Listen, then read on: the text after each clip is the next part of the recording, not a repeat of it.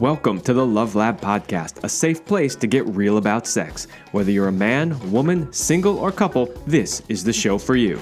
We are your hosts, Kevin Anthony and Celine Remy, and we are here to guide you to go from good to amazing in the bedroom and beyond.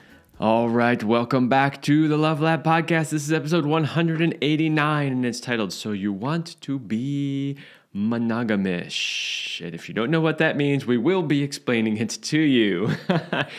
It's been a long time since we've done a show that had to do with something other than kind of your standard monogamous relationship. And we did some early on, about around open relating and in different ways. And those shows did okay, but we do have to be realistic about the fact that the majority of people aren't really into that.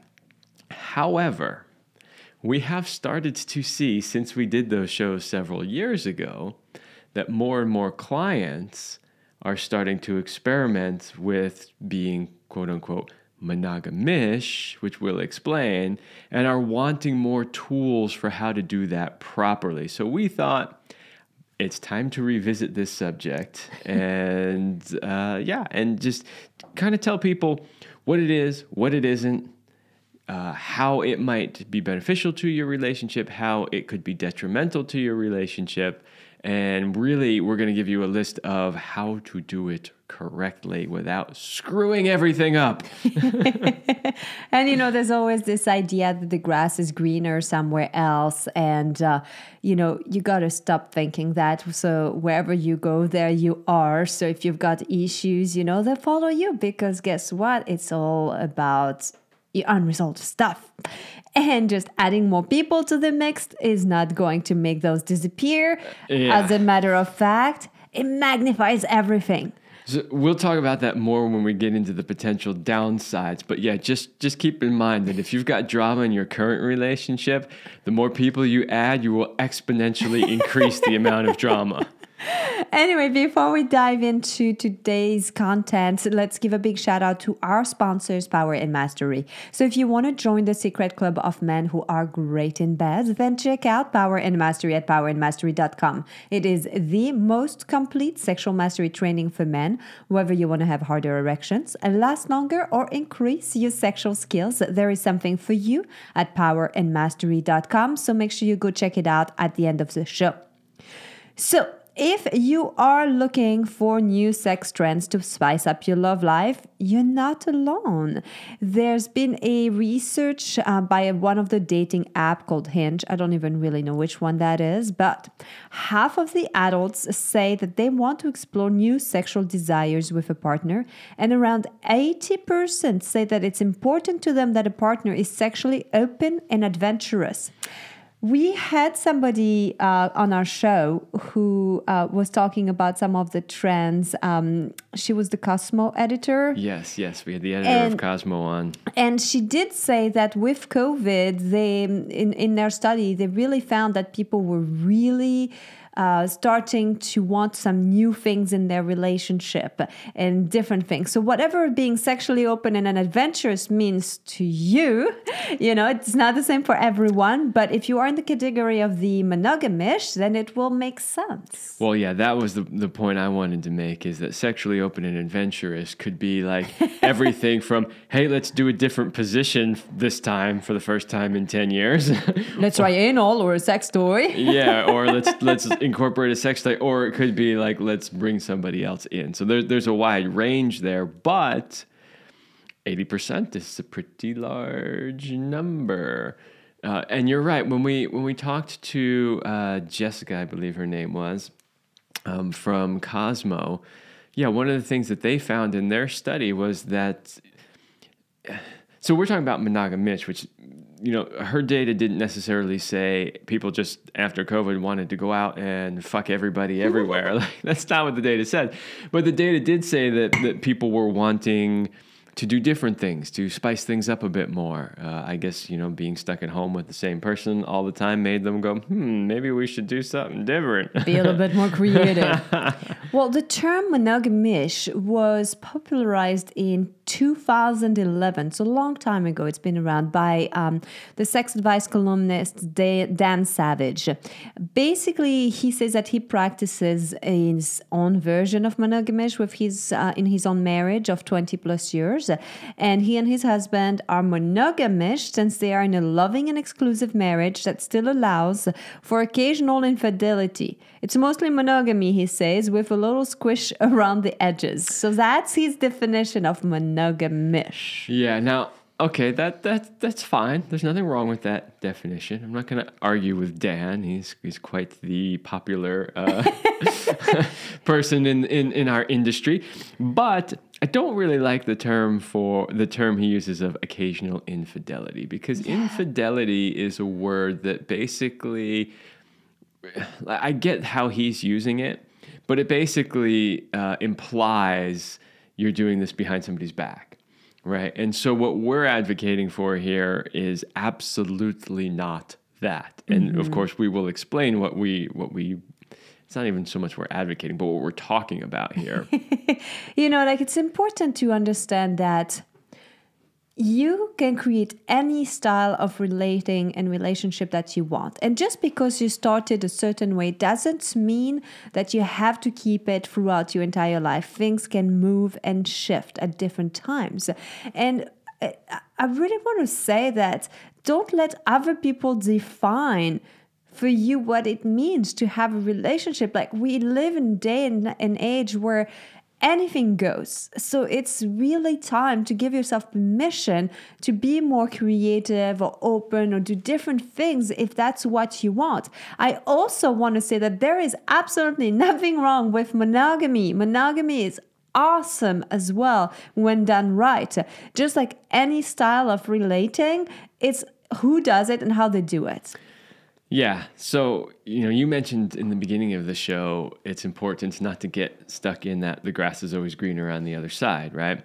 Which is a tendency that happens when you're talking about expanding outside of monogamy. It's like, hey, well, there's so many other good-looking people we could be doing stuff with. But the data actually does show that monogamous people actually have more sex than single people and non-monogamous people. In fact, we will be interviewing somebody coming up. I don't know exactly when, but it's coming up in the next couple of weeks, who has some excellent data on this, because I was just reading it in her book. So we'll be covering more of that later. But the point simply is that,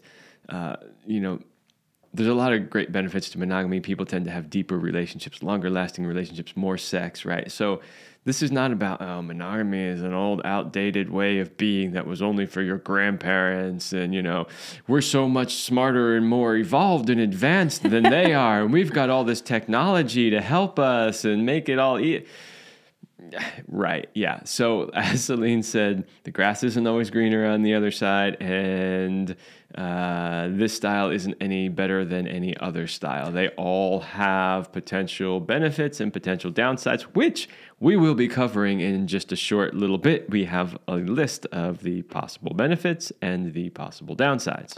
So why would you want to move out of monogamy? Because some people, you can be perfectly happy in it, and some people are perfectly unhappy in monogamous relationships. So one would be that, and that's, I think, is probably the most common one, is that one partner wants to explore other gender, where they're like, I don't know, maybe I am bisexual. I want to explore with my same sex. If you are in an heterosexual relationship, so that's usually one of the driver. I have to admit that often it is the women wanting to explore with other women.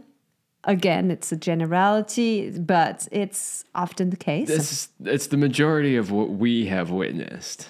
Another reason that you would want to move out of monogamy is if one of the partner identifies as asexual or doesn't want to give any more sexual attention to the relationship.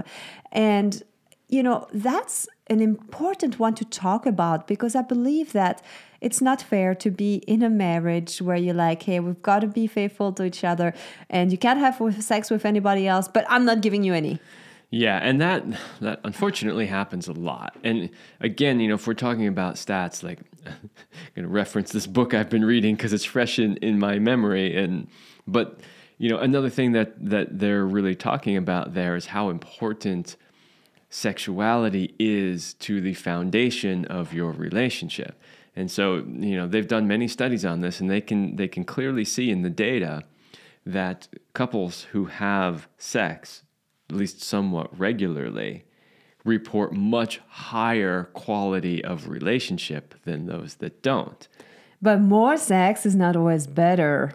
Yeah, well, so that was the next part of it, which is like, okay, if basically what they determined, and she admits, I don't want to go too much into this because we're totally going to do a whole show on this, but she admits that the way the study was conducted, it may not have been telling the entire story, but what they did find is that couples that had sex at least once a week reported a high level of satisfaction, much higher than those who were not having sex once a week. However, the couples who were having sex more than once a week didn't report any higher satisfaction in their relationship. So it seemed like, more wasn't necessarily better, but that could potentially be how they structured the study because of how they got people to have more sex than they would normally have. It was somewhat forced. So yeah, I get that. Right. But the point is that, you could end up in a situation in a relationship where for whatever reason, somebody has a health challenge, or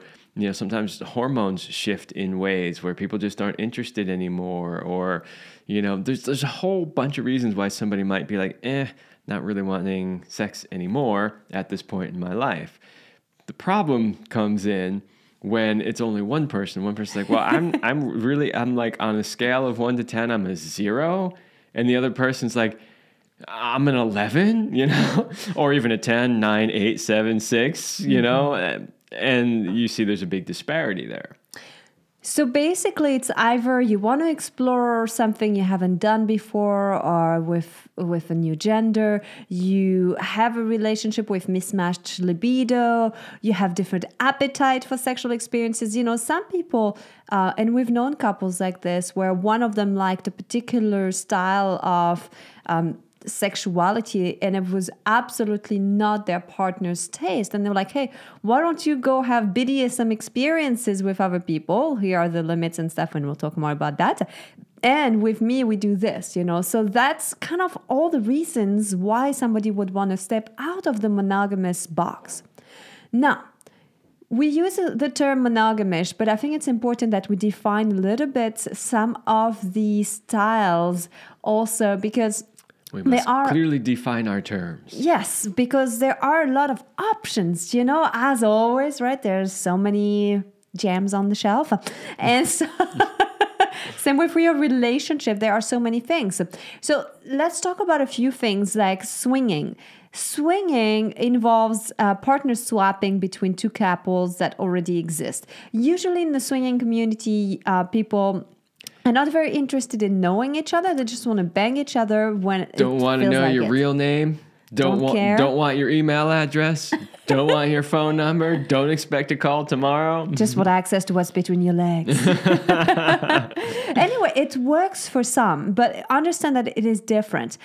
An open relationship is another style where typically it means that the partners date or have ongoing consensual sexual relationship with other people.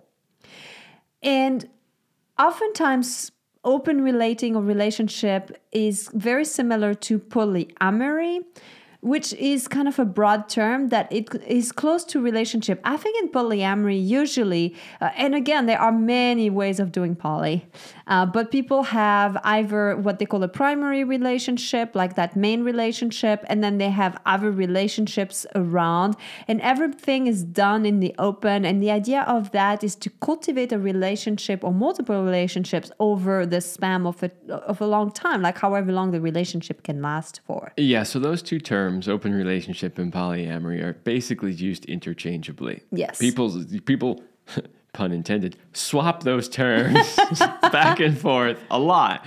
And so, you might hear somebody say one or the other, and you would have to ask for more clarification as to what exactly they were talking about. But the thing is under either of those terms, there's a whole bunch of subcategories of how it's done. We can't go all in details into that. It's just too much. And by the way, I want to clarify that polygamy is not polyamory. It is very different. Polygamy is a man having multiple wives. Yeah, and it's usually associated to a particular religion. So the only time that polygamy and polyamory get confused is by people that don't know what either one of those actually are. Yes. Let's just define monogamish here, because in monogamish, usually the participants are almost given like a hall pass, meaning that under certain circumstances that have been clearly communicated between the parties, one or both partners can be free to sexually or emotionally step out. That's the traditional definition. I'm going to say that my definition of monogamish is different, that it's not about a hall pass. No, my definition of not. monogamish is that as a couple, we are monogamous, but we have defined areas where we're willing to open up. Right. So, okay, how about a couple of examples of that, right? So I agree with you, which is good because, we're married. But yeah, so in my definition of monogamish, it simply means that we are monogamous primarily. But maybe if we happen to be at a party, it would be okay for somebody to give you a massage or, massage your breast, or somebody could maybe touch, whatever those sort of pre-negotiated things are. But they're in certain circumstances, and it's all agreed upon ahead of time. But we're still primarily, it could potentially involve sex with somebody, but generally it's play together kind of stuff, or at least you're all in the same general vicinity at the same time kind of thing. So, people call it monogamish because it's like, well, really, we're just a monogamous couple who occasionally might experiment a little bit outside of that. Yeah.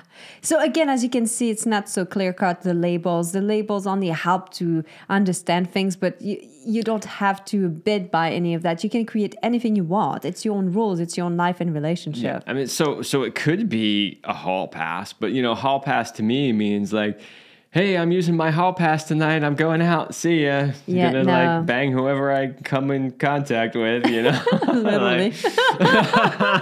Yeah, that's not my definition. No. Okay. I don't think it's most people's definition of monogamous. That's more bordering on swinging, honestly. Yeah. It's interesting because I think that those who are not super comfortable with the communication piece and like being all upfront, that's what they will use. But I think people who are really good at communicating, it's like everything's in the open. Yeah, well, we're going to talk about that when it comes to how to do it properly without screwing everything up. So let's talk about a few of the benefits why you would want to try any of the styles that we just talked about. And for the purpose of today's episode, we're mostly talking about monogamish. But one, it can bring some new energy to the relationship. You're familiar with the concept of NRE, of new relationship energy. When you start dating somebody, there's this like all of these hormones, chemicals that are flowing in your body, and you feel so in love, and you forget to eat and sleep, and the world is just such a beautiful place, and you could just live on fresh air and love.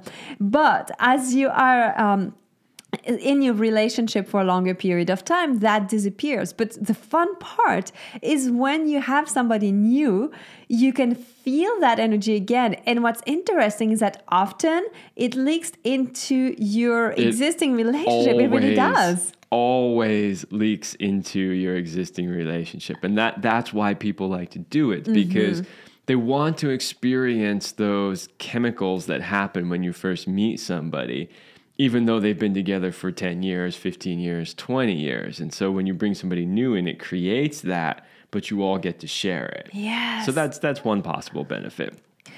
Another one is that it can reignite the sexual energy. So yeah, I put these two, they sound like the same thing, But I put these two as two separate things for a very distinct reason. So yeah, there's that sort of excitement about a new relationship. Oh, we're gonna go on a date, like there's that kind of stuff. But then there's also something that can happen in relationships when people have been together for a long time, where the sex gets kind of boring, for lack of a better word. Or routine. Yeah, routine is a great word, where it's just, yeah, they're doing it, they're enjoying it, but it's not like it used to be.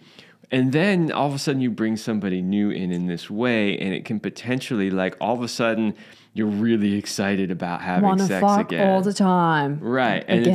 And again, it's not just with the new person. It brings that into the existing relationship. And so you can suddenly I was somewhat interested in sex, but and then all of a sudden you're like, yeah, I just want to fuck all the time, all of a sudden, right? So it's a little bit different. There's the excitement about somebody new and going out on a date and all that, but then there's the really firing up the desire for wanting sex. Another good benefit is that it can be a way for one or the other partner to have their needs met. So like we were talking about earlier, when you have different preferences or different libido, and so then you're like, okay, one person is not going to hold the other one back when that happens. Yeah, so, there's so many scenarios where somebody feels like they're not getting what they truly want, and the other person is not willing to give it to them. Or maybe not capable. Maybe they're willing, but they're not capable. The other thing too is don't just at the first little hiccup try to open up your relationship and do that. It's kind of like couples on the brink of divorcing or breaking up and go let's have a baby. It's a stupid idea, right? It is an absolutely stupid idea. Let's do something that's going to push both of you to the limits of your capacity because you think maybe it'll help the situation. No. If you want to have a kid, you need to have a rock solid foundation of a relationship because it's going to push you to your limits. It's the same exact thing here with introducing somebody new to your relationship. You better have a rock solid foundation before you even consider it. Yeah. And we'll talk more about that. I'm going to move on quickly here because there's some, I want to spend more time with the how-tos because that's really exciting. So let's just talk about a few more benefits here. Is it can satisfy in long-term fantasies, which can be a really fun way because you get them out of just the fantasy realm into real life. It can help you create a sense of adventure. But I don't want to skip too quickly past. We've got time. It's okay. I don't want to skip too quickly past that long-time fantasies thing because there's an important point to be made there. All right, go for it, Kevin. Well, how many times have we seen couples, right, where one person in the couple has had these fantasies their whole life and they've never been the threesome fantasy. Let's just call out the big pink elephant in the room. Every guy wants to have a threesome, right? Well, what about all these guys that never had a threesome and then they get into a monogamous relationship and they're constantly thinking about this threesome? That can actually cause problems later on down the line in the relationship. Especially if suddenly an opportunity for a threesome comes up, right? And he ends up cheating or whatever. So it's a way to be able to get those things, sow your wild oats, get it out of your system, whatever term you want to use. It's a way to be able to experience those things without wrecking the relationship as a result of not ever having been able to express those desires. It can help you create a sense of adventure. I mean, that's pretty obvious. But I think last but not least, it should be the first benefit, in my opinion, is that it forces couples to learn more skills because, as we've mentioned earlier, you need to be a communication ninja. You need to know how to set boundaries, and we'll dive more in details into how to do that. Without these skills, without this solid foundation, the relationship is not going to survive it. There are so many times where couples thought that, oh yeah, we're really good at communicating until this happens and then it blows up. Or they're like, yeah, I know my partner so well, I know exactly what they want, until all of a sudden they're doing something that they're like, wait, where did that come from, right? I know, we know exactly what our boundaries are, until all of a sudden somebody's like, well, I thought our boundaries were this. And well, I thought they were this, right? Honestly, and this is one of the things, we tell people all the time. it doesn't matter whether you're in a monogamous relationship or any other version, monogamish, open, poly, swinging, whatever it is, you should know these skills regardless. Like if you're in a monogamous relationship, right, where it's like there are nobody but the two of you, and when there's absolutely nothing wrong with that, don't think that you don't need to learn these skills because, we're monogamous, so it doesn't matter. No, you need to learn these skills just as much as everybody else. However, if you are going to experiment with one of these other styles, you damn well better know these skills because otherwise it is going to be a disaster. Now, if you want to learn how to apply all of these skills, make sure that you have that solid foundation. Kevin and I can help you work with that. We work with couples and we really tailor our programs. So you've probably heard us talk about our highly sex power couple program that we have. Basically what happens in there is that we work with couples over the period of 90 days, 3 months. And we do a combination of working in joint sessions and solo sessions, and we really zoom in on what's going on. So we work with couples who haven't had sex in a long time and want to bring that back. We work with couples who want to start to explore and open up and have new skills. We work with couples who have like bedroom issues or mismatched libidos. I mean, we've seen it all. Our goal is to create a highly tailored program for exactly where you are. And basically we take you from this like stuck in a rut or average or things not working to like being really synced up, having passion and love and deep intimacy. Yeah, no matter where you are on that spectrum, there's room for improvement. That's so true. You know, I mean, we've worked with famous people who, like, you would think they've got all the money, all the opportunity in the world, and you would think that they've got it all figured out. And nope, they learned a ton. So if you are interested in working with us, go to CelineRemy.com/passion, and you can learn about our Synergy program here for you, and we'd love to talk with you. Okay. Let's talk about downsides. We cannot talk about this subject and pretend like it's all rainbows, unicorns, butterflies, and flowers, right? Because for a lot of people, it's really not. So we have to talk about the downsides. Number one, and this definitely it should be number one on the list. I didn't actually write these lists in any particular order. That's why, the other one just came to me as I was towards the end of the list. And you're right, it should have been up at the top. But this one belongs right where it is, which is it can create jealousy. Oh boy, can it create jealousy. Lots of jealousy if you're not careful. And what's fascinating is a lot of people think they're not jealous until they put into a situation. And they're like, yeah, it's totally fine to see my partner making out. And then they start to see their partner going down on somebody or having sex with somebody else. And then something gets triggered, an insecurity or something. And like jealousy can take you just by surprise. Like even if you think you're not jealous, like there can be situations and it gets lit up like that. Yeah, and I want to make a point too that there's nothing wrong with jealousy. So one of the things that we have personally experienced, and I don't know, you can tell me if you've noticed it as much as I have, there's a big demonizing of jealousy when it comes to the poly communities. It's like, oh my God, jealousy. No. You should do everything you can. Jealousy's bad. No, you got to wipe out jealousy, like the war against jealousy, It's kind of like that. And the reality is jealousy is an absolutely normal reaction. Now, how you deal with that, that's where it gets sticky, right? So, like, do you go crazy and do something that you'll regret later? Murder. Or do you handle it? It is actually, there are some people that don't experience jealousy. Like, there are. And we've known a few. They are very rare. Yes. Very rare. So, if you're experimenting in this in any way, and you're feeling feelings of jealousy, and people around you are like, well, you really need to work on that, and this is really a problem for you, and you really need to get to the space where you don't feel it.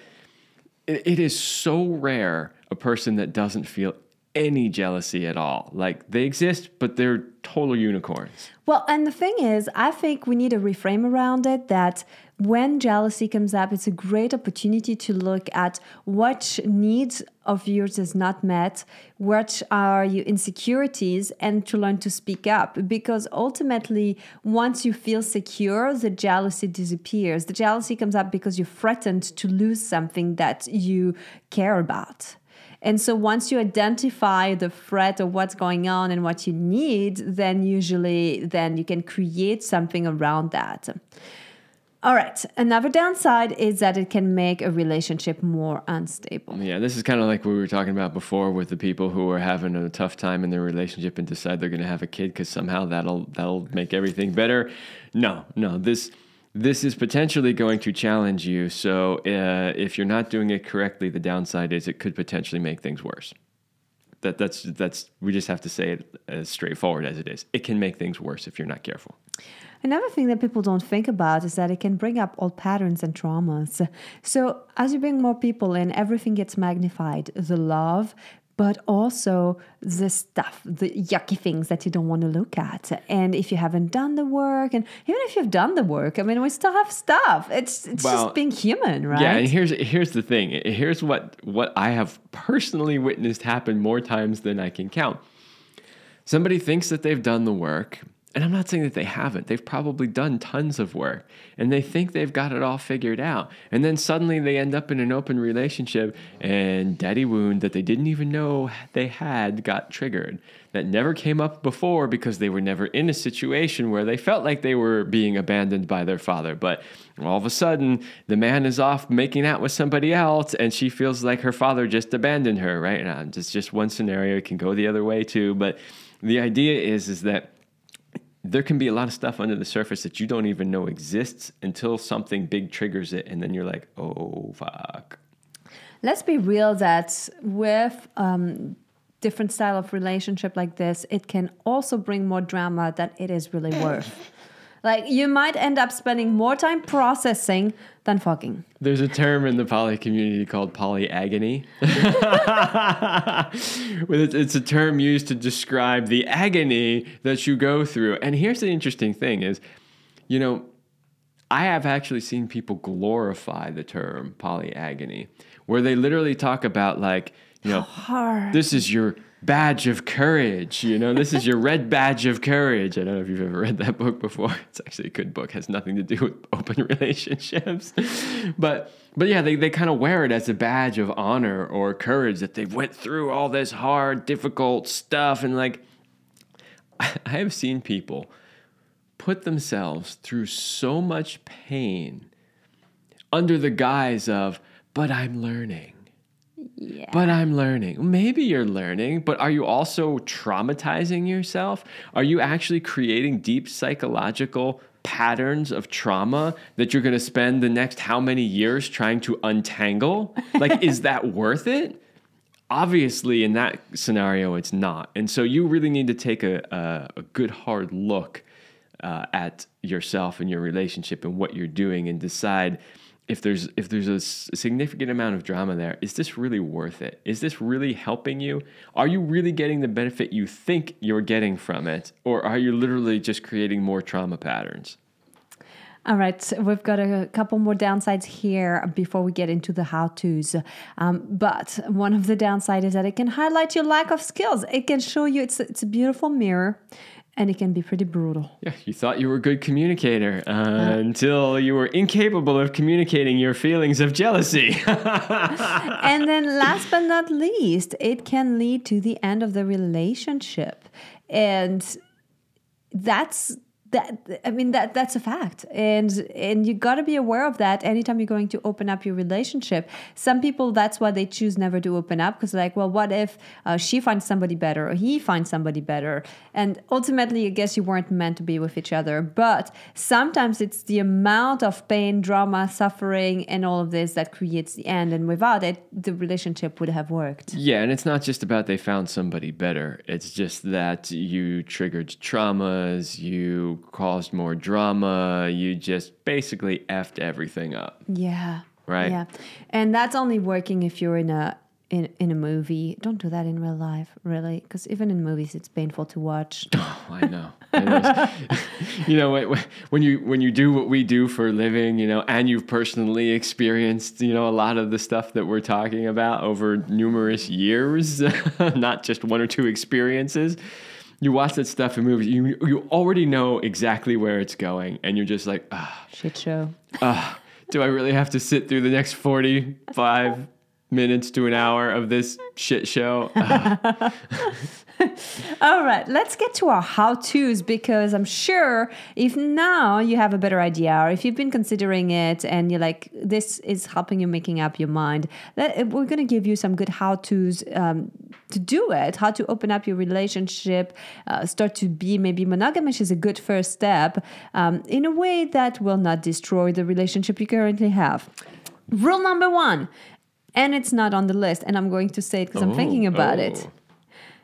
Please be sober. Please be sober with any of the encounters that you are having. Because if you are not sober, and I don't care how legal things are wherever you live, here's the thing. You are not clear about your boundaries.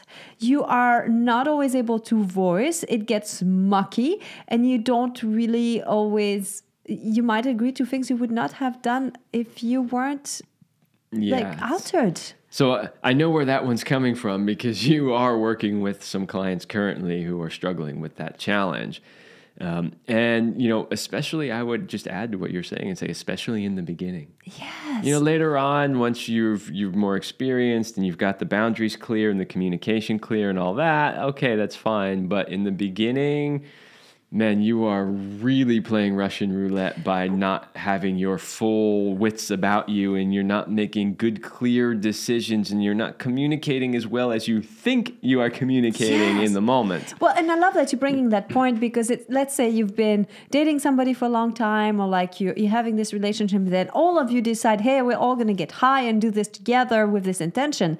That's very, very different than the only way I can open up or have making out with other people is if I have some drinks or substances, because otherwise I'm just too shy or afraid, or I don't know what to ask for. And that's not good. You got to learn the skills. And honestly, don't force yourself to go faster than you're ready for.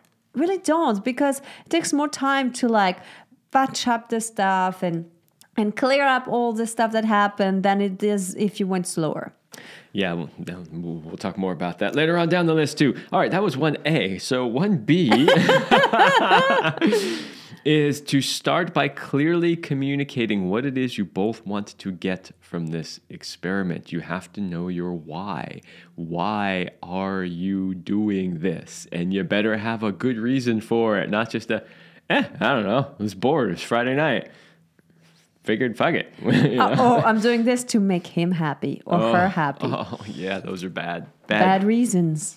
But so you both have to talk about, because your reasons might not be the same. Correct. So it's really important to say, here's my reason. Here's why I think that this would be a good idea. And then the other person can say, well, here's why I think. And then you can get a chance to talk about do I agree with your reason? Do you agree with my reason? Right? Or are we oh, no, that's not because you might say, well, my reasons for this, and I'm oh, that's not a good reason. Well, right? I can give you that, or we can get it, right. Get this need met in a different way. Also, what that happens is you start to communicate, and I think communication is so essential. You can't skip over this, and you cannot, in my opinion, over communicate. It's an essential skill when you are opening a relationship. Yes. All right. Next, you need to clearly state and agree on your desired boundaries, agreements, and write them down. And this is something that you do prior to anything happening. It's not something that you think afterwards. It's not something that you think really during. Oh, wait, I don't want this dick in that mouth. No. We've seen this happen. We've seen new requirements or agreements or boundaries pop up in the middle of things. Oh, hold on. Let me just call my wife and make sure she's okay with that while we're in the middle and I'm already fingering you. Or oh yeah, did I mention to you I have herpes? This is not the way that you go about it. So you both, much like you need to sit down and discuss what you both want from this experiment, you also need to really clearly define, here's what I'm okay with. You can do this, this, and this, but not this, this, and this. That's important. Don't just say you can do this, this, and this. Or don't just say you can't do this, this, or this. Clearly specify, here's what I'm okay with you doing. Here's what I am not okay with you doing. And that forces you to speak up for things, and you have to explore scenarios. You have to think about all the different combinations, like girl on girls, boy on boy, kissing and going down, penetration, which holes, all of these details. Yeah, this is a funny one too, because when a lot of times when guys get into this, they never think about the fact that there might be another guy involved, and they only think about boundaries and agreements in terms of, well, there's going to be 2 women and me. Yeah, maybe 2 men and her, you know. Of course, that's something you need to discuss also. Last point about this, and I know we've talked about this before a few times on the show, you really need to write the agreements down.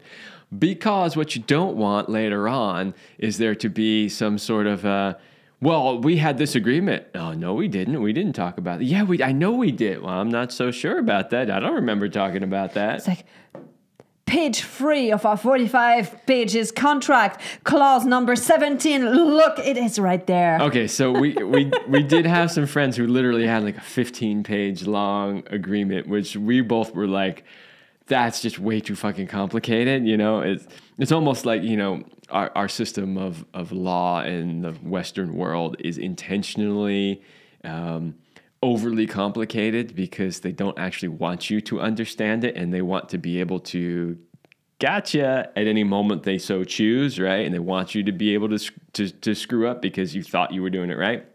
So having too many agreements and too long and too complicated of a set of agreements can actually be a problem because it's too hard to follow at that point. It's too easy to make mistakes and then create more jealousy and more bad feelings and all that. Keep it simple, keep it clear, concise, and you can always change things over time, but it is important to have it in writing.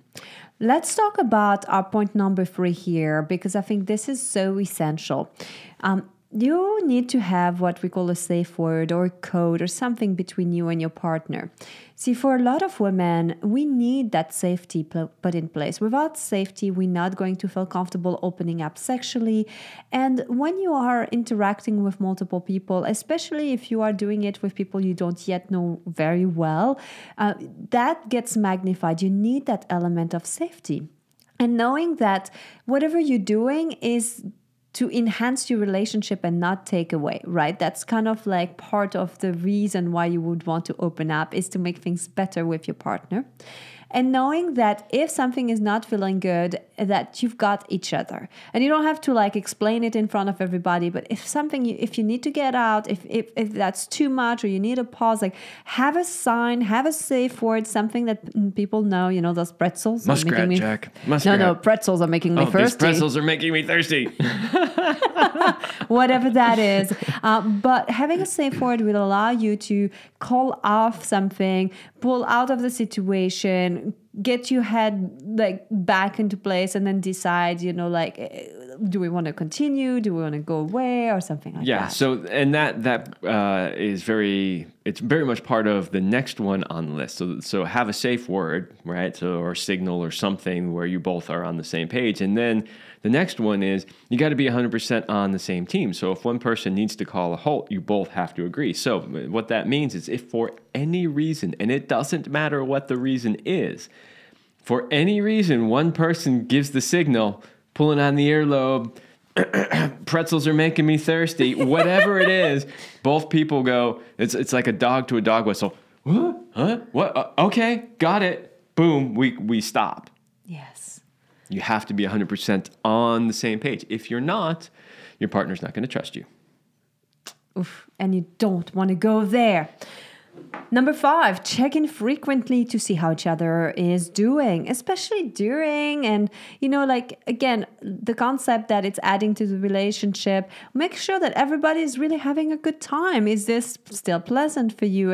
And like, also in between, like, the time that you are intimate with other people or doing different things, be like, hey, are you still excited about this potential date? Or like, tell me about this. Is there something else you want to do? Like, check in. Hey, and we've adjust. been on X number of dates. Is this still working for you? You know, do you want to keep experimenting? Do you not? Right? You got to check in. Don't assume that what you agreed to, you know, a month ago, 2 months ago, 6 months ago, last week is still relevant today. And I like that you're bringing this up, Kevin, because one of the things that we had in a previous relationship I was in that was open, we literally checked in with each other prior to going to any parties or any whatever that was, to be like, okay, are you still fine with our agreements? Do we need to change anything? Or like, are we good to go? Because again, maybe it could be a day where somebody was like, we haven't made love this week and I'm not feeling really connected to you. And it's actually hard to see you go play with somebody else or to have you play. Like, can we just stay together tonight if we go to a party, and not play with other people? See, and that helps because sure, the agreement is you can fuck anybody else you want. But if one of you is feeling like, hey, my cup's not full, I haven't had enough of you, like just pick up. And that makes the evening so much more beautiful because then you can just go there, play together, make sure everybody's good. And there will always be another party, another opportunity. There's always more. Don't worry about it. And that kind of means like that next one we had here, which is to course correct as frequently as necessary, right? Because again, agreements can change, people change, even if it's written, like change it, keep it alive. It's a relationship. So it's not something that's going to be set in stone. Absolutely. Next one on the list is to go slow to start. You can always add experiences, but you can't take them away once you've had them. So if all of a sudden you're like, I really wish you hadn't had anal sex with that random stranger, you're like, well, too late, it's done, right? My anus is stretched now. Yeah, it's like, you can't take that back, right? So start slow. You can always add experiences. You can't take, it's like cooking, right? Like you add a little bit of spice and then you taste it and then you go, yeah, maybe I need a little bit more. But if you just dump the whole thing in, now you've ruined the meal and you can't take it out. You can't get it back out. That you just can't. Even if you try to sweeten it, you're going to taste it less, but your body will still sweat a lot because all the spices are still there. And last but not least is we're coming back to communication. Keep communicating and communicating and communicating and communicating. Yes.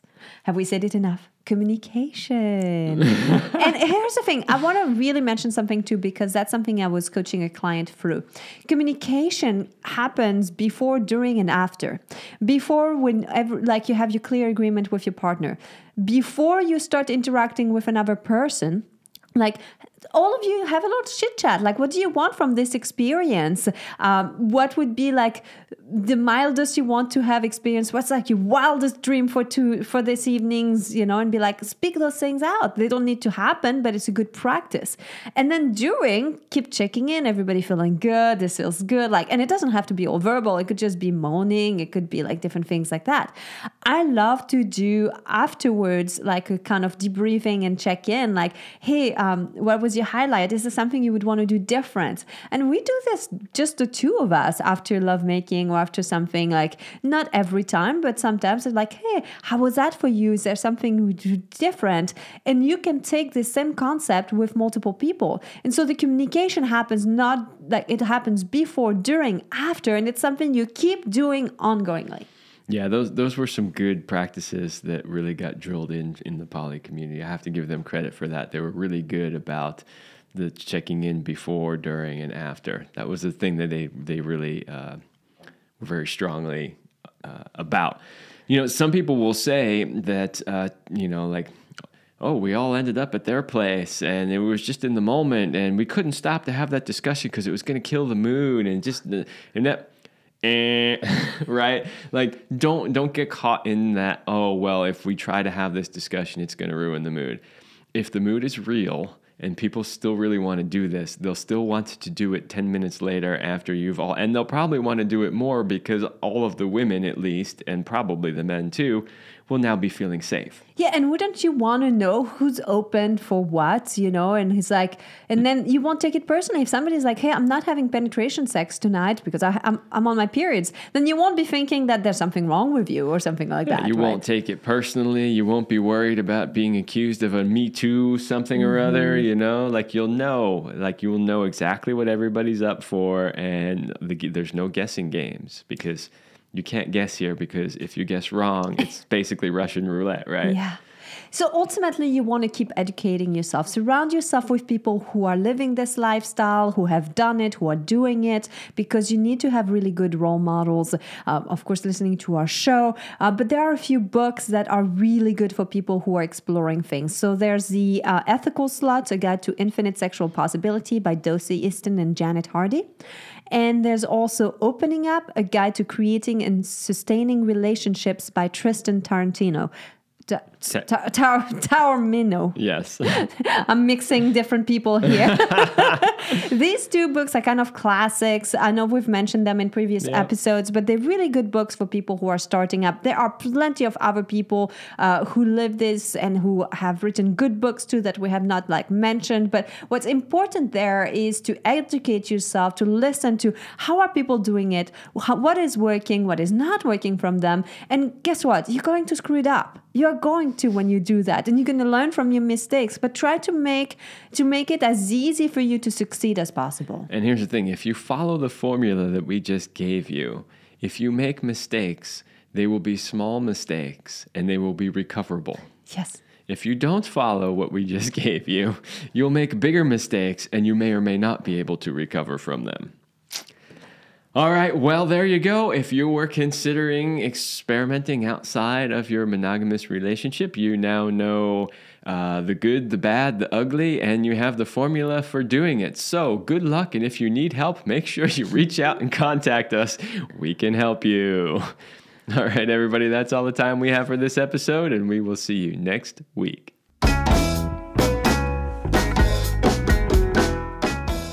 We hope you liked this episode of the Love Lab podcast. If you enjoy this show, subscribe, leave us a review, and share it with your friends. And for more free, exclusive content, join us in the Passion Vault at CelineRemy.com/vault. That's CelineRemy.com/vault. Thanks for listening. And remember, you're amazing.